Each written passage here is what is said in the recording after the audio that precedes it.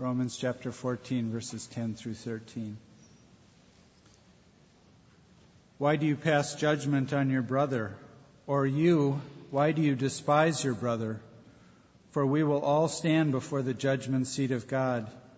For it is written, "As I live, says the Lord, every knee shall bow to me, and every tongue shall confess to God." So then each of us will give an account of himself to God. Therefore, let us not pass judgment on one another any longer, but rather decide never to put a stumbling block or hindrance in the way of a brother. Let's pray together. It's good, Father, to know the gospel of Jesus Christ when we hear about the judgment of God.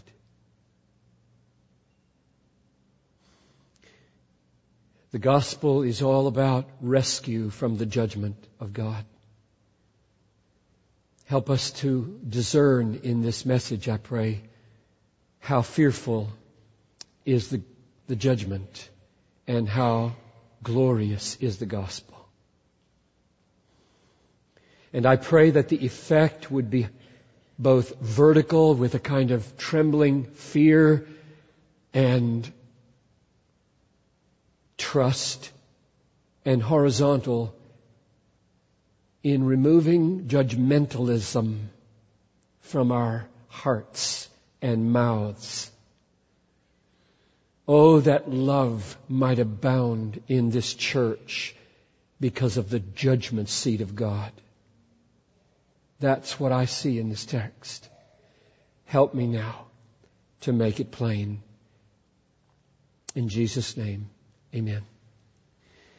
More is at stake in Romans 14 than simply learning how to love each other when we have disagreements about food, vegetables, days, and wine.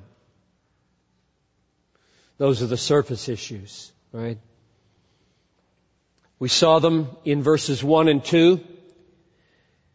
As for the one who is weak in faith, welcome him not to quarrel over opinions. One person believes he may eat anything, while the weak person, we're talking about believers, eats only vegetables. We saw it again in verse 5.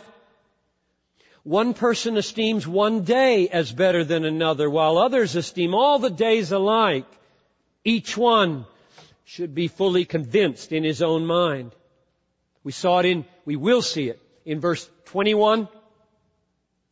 It is good not to eat meat or drink wine or do anything that causes your brother to stumble. So Paul's burden at one level in this chapter is that we not judge or despise each other because of such disagreements. Verse 3. Let not the one who eats despise the one who abstains, and let not the one who abstains pass judgment on the one who eats. Now, it all seems a little superficial, doesn't it? Minor, external, unimportant. Meat, vegetables, days, and wine. What is the big deal? A whole chapter in the massive, mighty pinnacle of Romans. Is Paul just kind of coming in for a landing at the end of the book and wants to kind of smooth out a few relational bumps in the runway so that the landing is going to be okay when he gets to Rome? What's the big deal? A whole chapter for vegetables. Up until now, in this chapter, Paul has dropped a few hints that more is at stake here than you might think. I've pointed this out twice so far. He's elevated the whole thing by introducing the most weighty doctrines about God and Christ and salvation. Verse 3. Don't judge the weak because God has welcomed him. This is the doctrine of justification by faith apart from vegetables. God has welcomed him. Verse 4. It is before his own master that he stands or falls. That's the doctrine of the final judgment. He has a judge. He will stand or fall before his judge. You're not it. He elevates the whole thing into the judgment room of God. And then he introduces at the end of verse 4 the doctrine of persevering grace. And he will be upheld, for the Lord is able to make him stand. And then in verse 8, he relates this issue of meat and vegetables and days and wine to life and death and the death of Christ and the resurrection of Christ. If we live, we live to the Lord, and if we die to the Lord. So whether we live or whether we die, we are the Lord. So it looks as though Paul is taking things that seem so inconsequential and dealing with them with doctrines that are massive. None of us lives to himself and none of us dies. He brings life and death into vegetables, wine, meat, days. That's what we've seen so far. Paul, there's something going on here. It's unsettling to me as I read this chapter. Why so serious, Paul, about meat and vegetables and days and wine? Why so serious? And I think the answer is shocking and it will prove to be controversial, because I believe the answer is eternal life is at stake in this chapter concerning meat and vegetables. Paul foresees the possibility that some professing believers, in the judgment of charity, he calls them brothers, may go to hell because of this issue.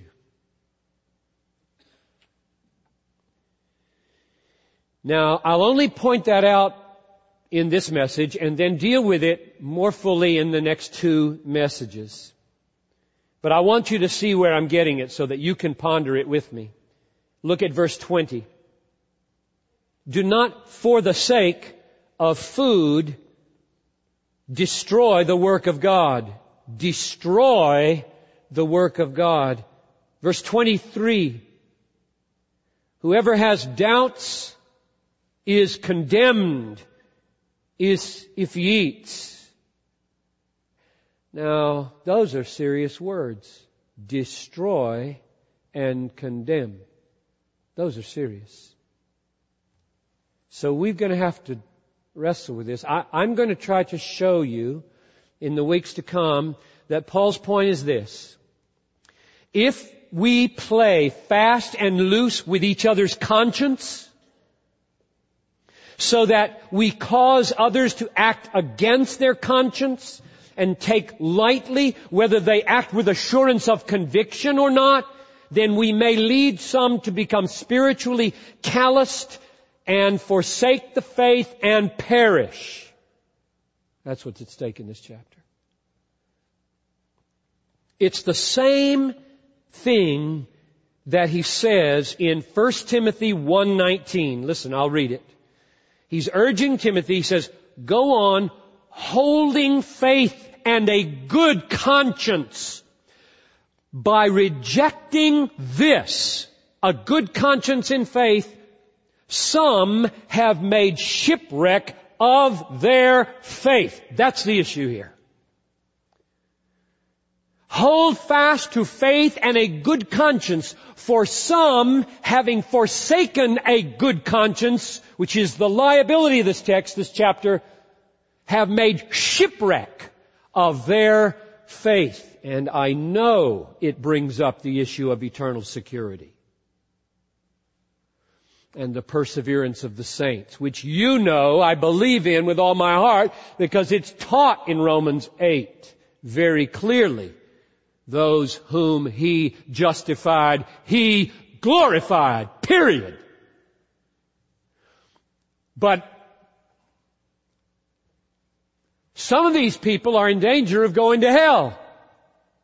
Call them brothers and say that Christ died for them. So it brings up the issue of the effectiveness of the cross and the glorious doctrine of the definite atonement, which I believe in with all my heart, because it's taught in the Bible. So that's where we're going in the next 2 weeks, just pointing you to what's at stake in this chapter and why Paul has been elevating these things to the mega level that he has been. How shall we love each other in regard to non-essential differences is an essential question. Did you get that? How we love each other and deal with each other's consciences in non-essentials is essential. Heaven and hell hang in the balance on how we love each other in dealing with each other's consciences. Today, we take verses 10 to 13 and watch Paul deal with this huge issue of how to deal with non-huge things. That's what's going on. This huge, essential, heaven and hell issue of how to deal with non-huge things. There are 3 steps in this text. 1, a command and an exhortation implicit in the questions. 2, an argument, partly from the Old Testament. And then 3, a restatement of the command in a negative and then a very powerful, positive form. So that's the order we'll take them. Number 1, verse 10, the command. Why do you pass judgment on your brother? Or why do you despise your brother? Now those are rhetorical questions. He doesn't expect an answer. Like, well, because they're stupid, or because I don't like them, he doesn't expect an answer. This is a statement. Don't do that, is the point. Don't pass judgment on your brother. Don't despise your brother. We saw it in verse 3. Same 2 words, right? Verse 3. Let not the one who eats despise, there's that word, the one who abstains. And let not the one who abstains judge the one who eats. So these 2 words, despise and judge, are coming up here again now in verse 10 from verse 3. So the issue is judging and despising one another about non-essential issues like meat and vegetables and days and wine. Some believe they are free in Christ to eat anything. He calls them the strong. And others disagree, and Paul calls them the weak.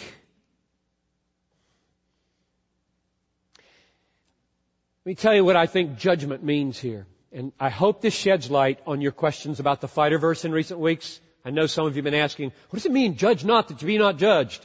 This is an unpacking of that statement. This chapter is an exposition of Jesus' statement, judge not, that you be not judged at the judgment day where everybody will give an account. That's what's going on here. So I hope you get light on the fighter verse as I try to explain what judgment means here when he says, don't judge each other. Don't judge somebody. I take judgment, who are you to pass judgment on your brother, to mean 2 things. 1, don't be critical of your fellow believer without manifesting strong affections of brotherly love. You can see how I'm saying it, because I'm leaving room for all the texts that say, correct one another, admonish one another, rebuke one another. You've got to pass judgments if you're going to obey the Bible. But this text got to mean something when it says don't judge. And the first thing, I'm picking it out from the word brother. You see the highlight on the brother. Who are you to judge your brother? In other words, Be careful here that when you undertake to do some correcting, some admonishing, some rebuking, let brotherhood be all over it. Not a spirit of condemnation. We created a word for this bad thing. Tell me what it is. It's built on the word judge. It's risky for you to say it, isn't it? Judgmental. Where did that word come from? Why was that created in English? This verse, that's why.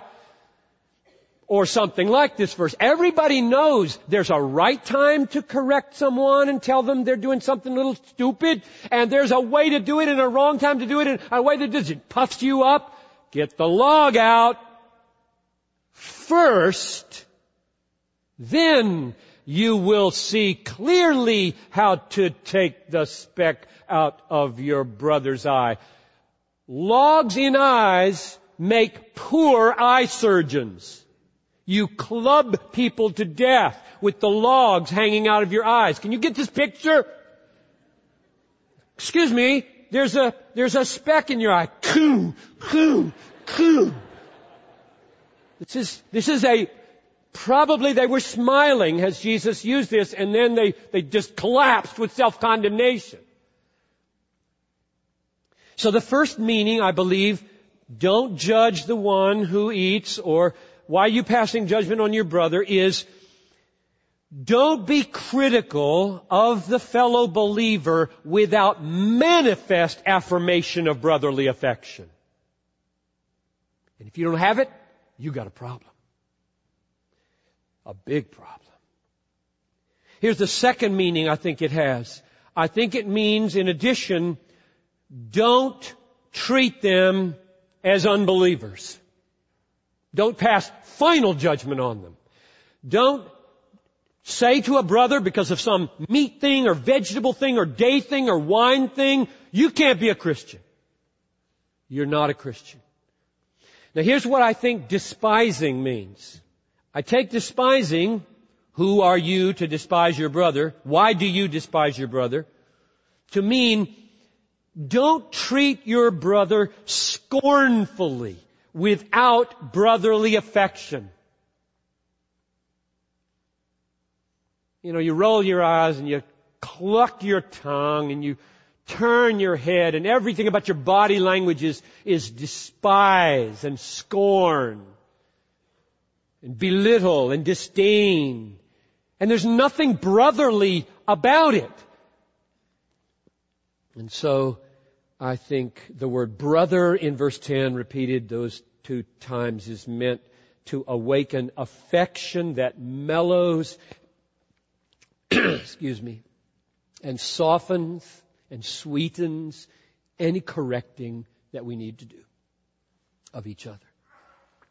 So the command is clear. I said we start with the command, we move to an argument, and then we go. The command is clear. Don't judge, don't despise your fellow believers by treating them as unbelievers or being critical of them without brotherly affection. In other words, when judgment is needed, do it the way Paul said do it in Galatians 6:1 and 2, and do it the way Jesus said do it in Matthew 7:5. Let me read those again. You haven't heard Paul's, you've heard Jesus. Here's Paul's way of interpreting Jesus' command. Brothers, this is Galatians 6:1. Brothers, if anyone is caught in any transgression, so there's reason to correct here. Caught in any transgression, you who are spiritual. Now you might think spiritual will puff you up. That's not spiritual to be puffed up. What's the effect of it? You who are spiritual should restore him in a spirit of gentleness. Keep watch over yourself, lest you too be tempted. Log, log, log, log, log. And here's Jesus' words. First take the log out of your own eye, and then you will see clearly to take the speck out of your brother's eye. You want to invest some emotional energy in conflict? Deal with yourself. 99% of the time. Save a marriage that way. Let's go to the argument. The argument is in the second half of verse 10 down through verse 12. I'll read it with you. Why do you pass judgment? I'm starting at the beginning. Why do you pass judgment on your brother? Or why do you despise your brother? That is, don't do this. Because, here's the argument. Because, for, we will all stand before the judgment seat of God. And then he grounds that in the Old Testament, Isaiah 45:23. For it is written, as I live, says the Lord, every knee shall bow to me, and every tongue shall confess. Now he comes back up to say it again, verse 12. So then, each of us will give an account of himself to God. So he says, two times, he says we'll be judged. Verse 10, second half of the verse, we will all stand before the judgment seat of God. Then he says it again in verse 12. So then each of us will give an account of himself to God. And in between those two statements comes the basis of them in the Old Testament. Isaiah 45:23. For it is written, as I live, says the Lord, every knee shall bow and every tongue shall confess. He's picking up on the every here. So what's he stressing in these three verses? I think he's stressing the words every, each, and all. Verse 10, second half of the verse. We shall all stand before the judgment seat of God. No exceptions. Verse 11. Every knee shall bow to me, and every tongue shall confess to God. And then verse 12 picks another word. Say the same thing. So then each of us will give an account of himself to God. So you've got the word each, you've got the word every, you've got the word all. That's the stress in these three statements. It means that every single person in the sound of my voice will individually stand before the Creator of the universe and give an account of your life. Think about that. A lot. Think about it when you go to bed at night. And think about it when you get up in the morning. You are going to stand before the judgment seat of God. You can trace that word, judgment seat, through Acts, for example. Just as Paul stood before the judgment seat of Gallio in Corinth. Just as Paul stood before the judgment seat of Festus, same word, Festus in Caesarea, so we individually, like Paul, alone before Festus and Gallio, will stand before the judge and maker of the universe, God Almighty. You are not a statistic. You were created, every one of you were created by God for a purpose on planet Earth. You will give an account of whether you fulfilled it. You're not random. You don't make up the script. You seek God for why you're here, and then you give an account of how you fulfilled it. Every one of you is designed in the womb by God for something very significant. And you'll give an account. You should be on a quest for that.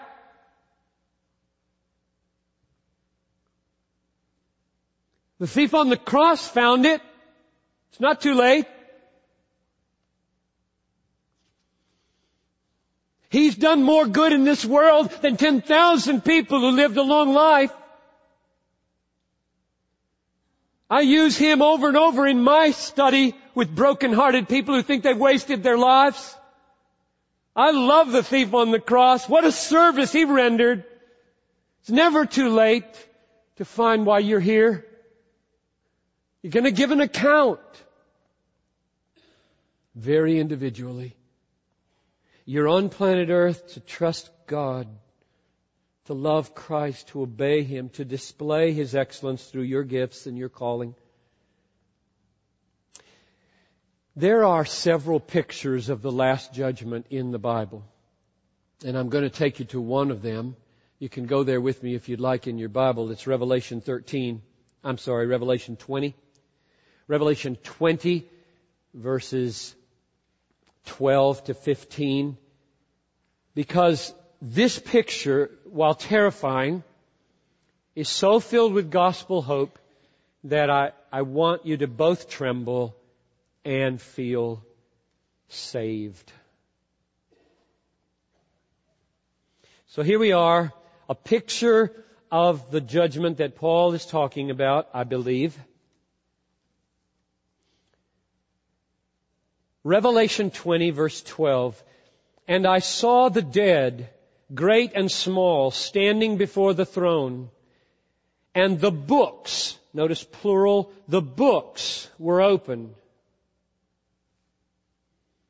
Then another book, singular, was opened. So you got books on one side and a book, which is the book of life. And the dead were judged by what was written in the books, according to what they had done. So what's written in the books is all that you've done and failed to do. It's all there in a book. Lots of books. A library of books. The sea gave up the dead, I'm at verse 13, who were in it. Death and Hades gave up the dead who were in them, and they were judged, each one of them according to what they had done. Verse 14, then death and Hades were thrown into the lake of fire. This is the second death, the lake of fire. If anyone's name is not found written in the book of life, he was thrown into the lake of fire.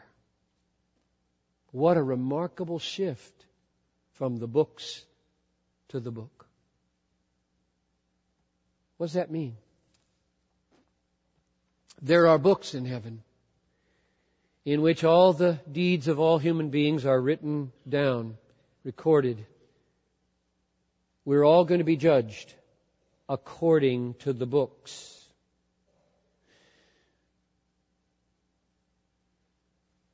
And everyone whose name is not in the book will be cast into the lake of fire because of their deeds.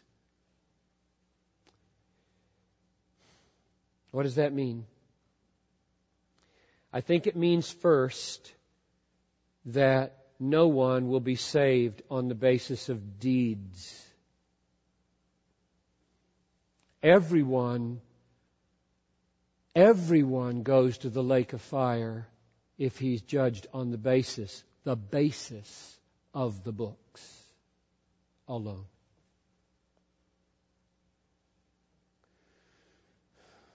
That's a frightening thing. Because the lake of fire, according to chapter 14, burns forever and ever and ever, and their torment rises to all ages. You don't want to go there.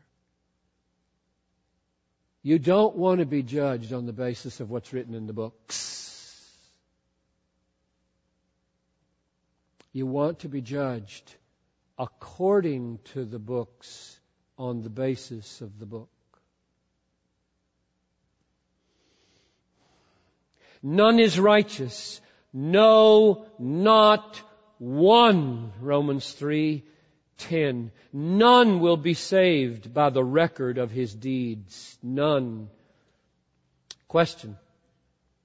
Does that mean that the record of your life in the books is irrelevant if you have your name in the book? Answer, no. When Romans 2:6 says, God will render to each one according to his works. He means just what he says. Everybody. God will render to every Christian and non-Christian according to, which is a very big difference then on the basis of, his works. It doesn't mean your works save you. It does mean your works confirm that you are saved. I'll say that again. When he says God will judge everyone according to their works, he doesn't mean the works become the ground of their salvation. He means the works are the fruit of their salvation and confirm that they are written there.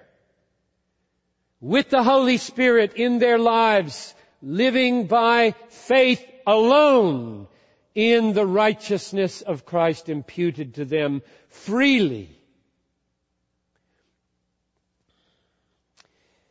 Fruit does not make a tree good.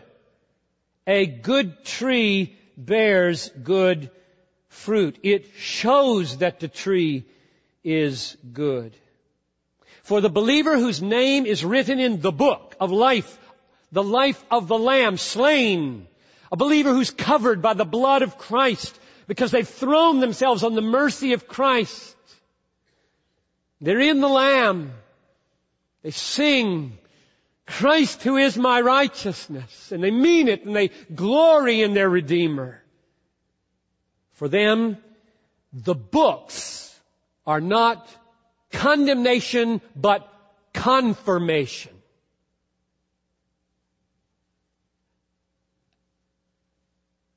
One dangerous mistake you could make here. There's more than one probably. Do you mean, Pastor John, that every believer has more good deeds written in the books than bad deeds? And that's what will confirm that he's in the book? No. Absolutely, I don't mean that. And you can think of a lot of reasons why. The thief on the cross would be a good one. Whoa, this is the balances are not working here for this guy. He's got a lifetime of murderous thievery in one side of the balance and about an hour of belief and obedience on the other side. And he today will be with me in paradise. Nope. That is not what I mean when I say the books become a confirmation instead of a condemnation. You're thinking in wrong categories if you think that the only way the books can work is quantitatively. That's not the way they work. I don't mean that. Here's what I do mean. There will be, for all who are written in the book, covered by the blood, the believers, the desperate thieves on the cross who cast themselves on mercy any time in their life, in the book, those people will have recorded of them in the books enough to show a real change. That simple? Enough to show something happened in their lives. When they put their faith in Jesus, God moved in on them. And it's God reckoning them righteous and moving in on them that saves. No quantity of deeds, good or evil, but the evidence of His moving in on them forsaking and hating their sin and embracing Christ imperfectly for 1 hour of their 45-year life. When the books are open for the thief on the cross, the whole universe will bend over and watch God judge this man. And He will say, sin, sin, sin. Let's just burn that stuff up real quick. We don't need to talk about that too long. And here, God came down, awakened His heart. He threw Himself on my mercy. He welcomed my forgiveness. And then He spoke in a whole different way to that other thief. And the evidences were plain. He's real. Let's go home together. That's all you need. You need reality. You need reality. You don't need quantity. Is there real evidence in a changed, imperfect, stumbling life that you trust Jesus, that you're in the book, that the Holy Spirit is in your life? So, don't judge your brother, because you're going to be judged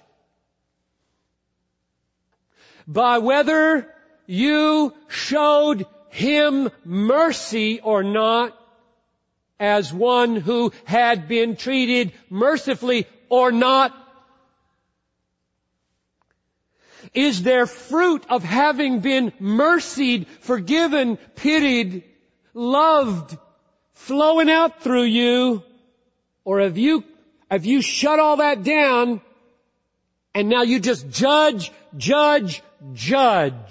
If so, very likely there's nothing flowing in. Nothing flowing out? Probably nothing flowing in. It isn't the failure of the outflow. It's the failure of the reception that will send someone to the lake of fire. Ultimately, the works will be the evidence that there was no life. Listen to James. What do you make of James as he works with Jesus' beatitude? Isn't it remarkable that here we are basically doing expositions of the Sermon on the Mount? Listen to James chapter 2, verse 13. Judgment is without mercy on the one who has shown no mercy. Sound like a beatitude? Blessed are the merciful, for they shall receive mercy. James says, judgment is without mercy to the one who has shown no mercy. Then he adds this sentence: mercy triumphs over judgment. And I've heard that taken out of context to mean God's mercy triumphs over judgment. It's not what it means. Blessed are the merciful. They will be shown mercy. Your mercy triumphs over judgment. The thing that's going to be written in the books will be evidences of a merciful life. Imperfect, yeah, we failed 1,000 times, but He'll pick out the evidences of real mercy flowing out, because the mercy that's flowing out is the evidence of mercy received. Jesus says, if you live a merciless, judgmental life, you got no reason to think you've ever banked on mercy. And not to bank on mercy is to go to the lake of fire. Blessed are the merciful, for they shall receive mercy. Listen to this one. Chapter 6, the Sermon on the Mount. Forgive us our debts as we have forgiven our debtors. Start to make sense? In the book will be written evidences of your forgiving heart. And you may then ask the Father, who is your judge, to forgive you, because there's some evidences over there that I really leaned on Jesus. Jesus is my Savior. The only reason I could forgive anybody is because I'd been so forgiven, and that's my only hope. Or what about this one? Matthew 7:2. With the judgment you pronounce, you will be judged. And with the measure you use, it will be measured to you. There'll be some evidences in the books of how you measured out to people mercy or condemnation, and it will be evidence of whether you had embraced mercy, lived on mercy, loved mercy, got up in the morning saying, thank you that I'm saved. I don't deserve to be saved. How could I step on anybody today because I haven't been stepped on this night? We are saved by grace through faith alone, apart from works of the law. The books save nobody. They just show who's in the book and who isn't. When your life extends and channels the forgiving grace of Christ, it's plain you have received the forgiving grace of Christ. Is that simple?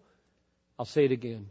When your life extends or channels the forgiving grace of Christ, in other words, the opposite of judgment and despising, you give evidence that you have received the forgiving mercy and grace of Christ. It's really dangerous, as many people do in the church, to divide the life and the faith as though Jesus knows nothing of it. Nothing of it. We're either real or we're not. And the real shows itself horizontally on the basis of what we've experienced vertically. So let us tremble before our judge and let us show brotherly affection. If you don't have brotherly affection and only have judgment, you need to tremble tonight that your name may not be in the book. And then devote your energy to making your calling and your election sure by faith in Jesus. Getting on your face when you go home tonight and with every appropriate trembling saying, Lord, please, there's just too many evidences of ugliness in my life. Too many evidences of mean-spiritedness and unforgiving. I'm scared after that sermon. Please, I'm just done with it. I'm casting myself on you for mercy. Have mercy upon me, please. I trust you alone. I just can't be good enough. I can never be good enough. I just embrace you afresh. And if you taste that for what it is, God will take you further. He'll take you further in being a kind person, a gentle person, a forgiving person, a non-judgmental, non-despising person. I close with the third step where I said I was going. I said, step 1, a command, don't judge each other. Step 2, an argument, we're going to stand before the judgment seat. Step 3, a repetition of the command and a positive statement, which is where I want to end. Verse 13. Romans 14:13. Therefore, let us not pass judgment on one another any longer. So there's the repetition of verse 10. And then, I wish we could see this in English the way it works in Greek. You really could if translations wanted to be a little bit rough. Here's what it says in the ESV. But rather decide. Now that word is judge. This is a turning of the judgmentalism on its head linguistically. This is taking the word judge, where we're condemning, and he's taking the word judge. We could do this in English. It would work in English like that. Let me finish reading it and I'll show you how it would work. But rather decide never to put a stumbling block or a hindrance in the way of a brother. So he's thinking like this. Stop judging each other with non-brotherly correcting and with putting each other in the lake of fire. And instead, you want to judge something, assess all the possible ways you could relate and make this judgment about all of them. This one I will do. Namely, I will never put any stumbling block or any hindrance in my brother's path on his way to heaven. Now that's where we're going in the coming weeks. How do you do that? You mean because of something you do, they might not get to heaven? Because of something you do, some stumbling block, some hindrance that you put out there, you entice them to act against their conscience, and over time, that acting against their conscience could so harden them that they make shipwreck of their faith and actually perish? That's exactly what I think he means. So this is huge when he says, okay, you want to judge something? Judge this. Never do that. Make it your whole goal to get out of people's way and help them on their way to heaven. Help them on their way to heaven. Don't make it harder for them to get to heaven. Don't put any stumbling block, any hindrance in their way. Help them get there. I close with this Bethlehem exhortation. Bethlehem, you will all stand individually before the judgment seat of God. All of you. No parent is going to cover for you. No wife, no brother, no sister. Just you there. And you'll give an account for your life. So my closing exhortation is, so cast yourself on the cross of Christ. So love the gospel. So cherish Christ crucified in your place, bearing all your sins and absorbing all God's judgment. We're going to sing that. All God's judgment. Until you give some faltering evidence that you have become a merciful, forgiving, non-judgmental person.